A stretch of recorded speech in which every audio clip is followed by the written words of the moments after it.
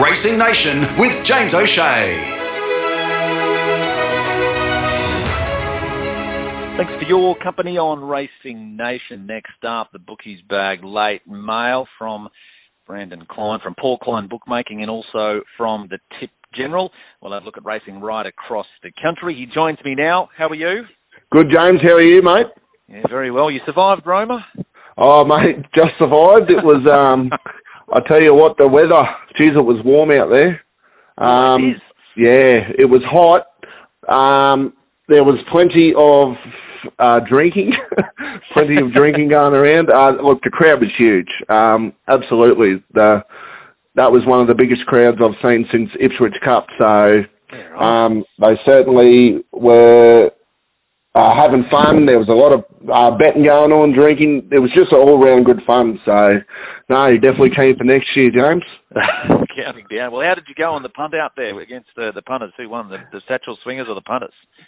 Satchel Swingers got up last week for a very long time coming, so it was good to get the win. And look, even I had some bets, and it was disgraceful. I couldn't really find too many winners. So, but that's racing, and we'll try again this week and refresh. Yeah, right. So what? So there was a bit of money out there. So there was a bit keen to be on.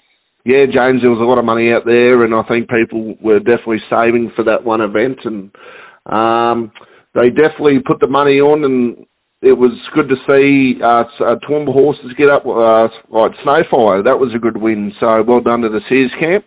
Yep. No, it was a really good day of racing out there for those that were able to tune in or you're able to get there. And as you mentioned, if you're looking at a country meeting that you want to get to, this one is it's unbelievable.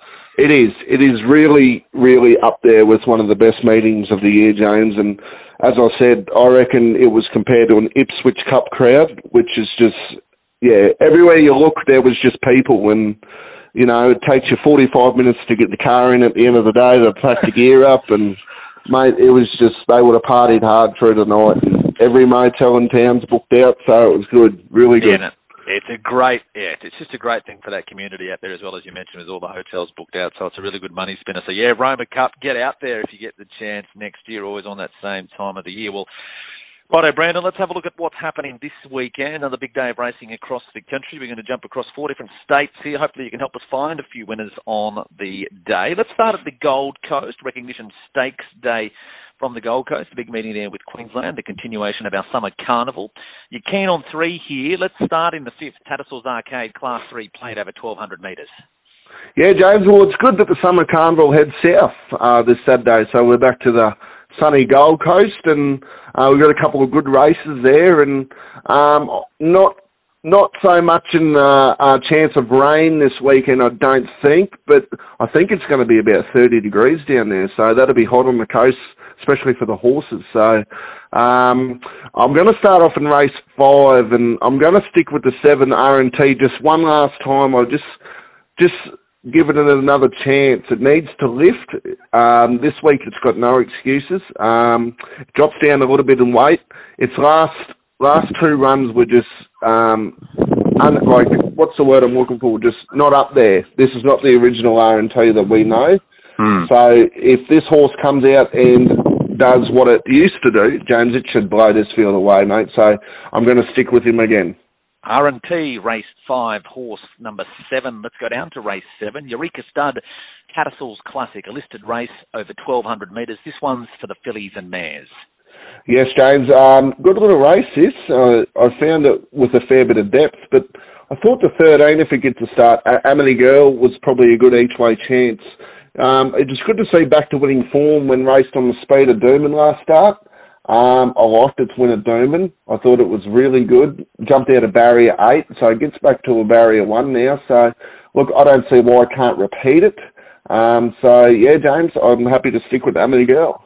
Amity Gal, and yes, it will gain a start. I can see at this stage there's already 1 early scratching to report here. So the first emergency, Amity Gal, will certainly gain a start. So it'll go around their winning verse. The 7 has been scratched. So Amity Gal, number 13, it is race number 7. We'll go down to race 9, the Lucky Last. Tattersalls Life Members Benchmark 80. This one's over the 13.50. What do you like in the Lucky Last?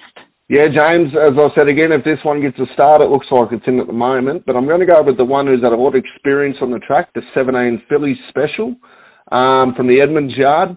I just like this horse on this track. If you just look at his record, where is it here? Track 3 starts, 2 wins, 1/3 out of the 6 times on the track, so never been beaten the other place. This horse is racing really well at the moment, so I believe it should be hard to beat because juicy $14, James, I'm happy to stick with it. It's race 9, horse 17. It is Philly Special. That's a look at racing from the Gold Coast. We'll skip across the state to New South Wales. Sydney racing this weekend takes us to, where do we have to? Rose Hill. So Rose Hill is the venue for racing this weekend. Rose Hill Gardens, 10 races on the program. You're keen on a few later in the card. We'll start in the 7th. It is the Elite Sand and Soil Cup. It's over 2,000 metres. It is a listed race. Yeah, James, I'm going to stick with the 5 here, Long Villas.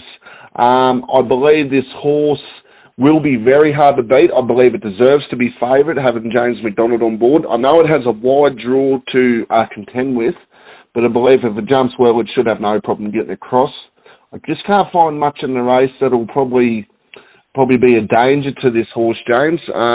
Forgive its last run, it wasn't suited whatsoever. I think it's about 6s in the 4s already, but I know the 14 Steely, it has to be a danger as well, but I like that form with Long Villas when it crossed the line with Uncle Brian, James, so I'm going to stick with it. So Long Villas, it's race 7, it's horse number 5. Let's go down to race number 9 on the program. Drinkwise Starlight Stakes, it's over 1,100 metres. It is a listed race. Your thoughts here? Yeah, James, I'm very wary of this horse, the one Bruckner. His horse has beaten Notorious, and I think it's run second to Home Affairs at Group 1 level, so high-grade form coming into this race, James. Again, these barriers are just going to be a bit of a concern, but I know this horse has had quite a long break, but I don't see that to be an issue. It's come out and it's won a trial behind Jojo Was a Man. I thought Jojo Was a Man. I didn't think he was going all that bad, so I'm very wary of this horse, James Bruckner. I believe it'll be shortened on the day. It is race 9. It is horse number 1. Go down the page, the lucky last. Race 10, Elite Quarry Product Handicap. This one's over 1,400 metres. A benchmark 78 to close the show. Yeah, James, I'm going to go with a bit of a bigger price horse here, the 2, Cavalier Charles. Geez, I'm not having much luck with me barriers, am I? Barrier 50. Look, this horse has just been knocking on the door, and I believe this weekend has to be the chance for it to go close, James, because last start behind Fender, it was only beaten 0.8 lengths, and I thought that's pretty good form. And then only beaten 2.6 to start before in a good open class at the front page. So I'm going to make this my best each way of the day, James, because I believe Cavalier Charles might give these horses something to chase. So best each way, it is race 10, number 2, Cavalier Charles. That's a look at the meeting from Rose Hill.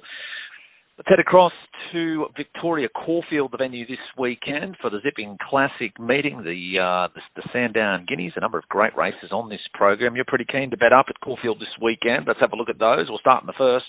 Thoroughbred Club Merson Cooper Stakes. It's a listed race for the 2-year-old. It's over the 1,000 metres. What do you think wins the first?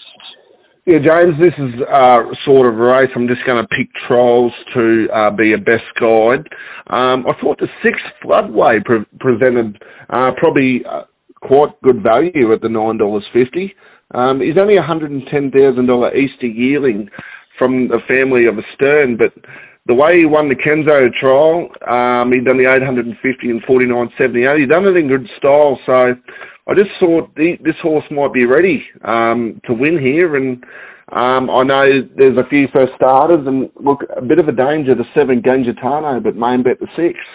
All right, David, that's it. So Floodway to kick us off there. What about race number 4 on the program? This one is the Keyclean Twilight Glow Stakes, and it is over the 1,400 metres. This one's for the 3-year-old fillies.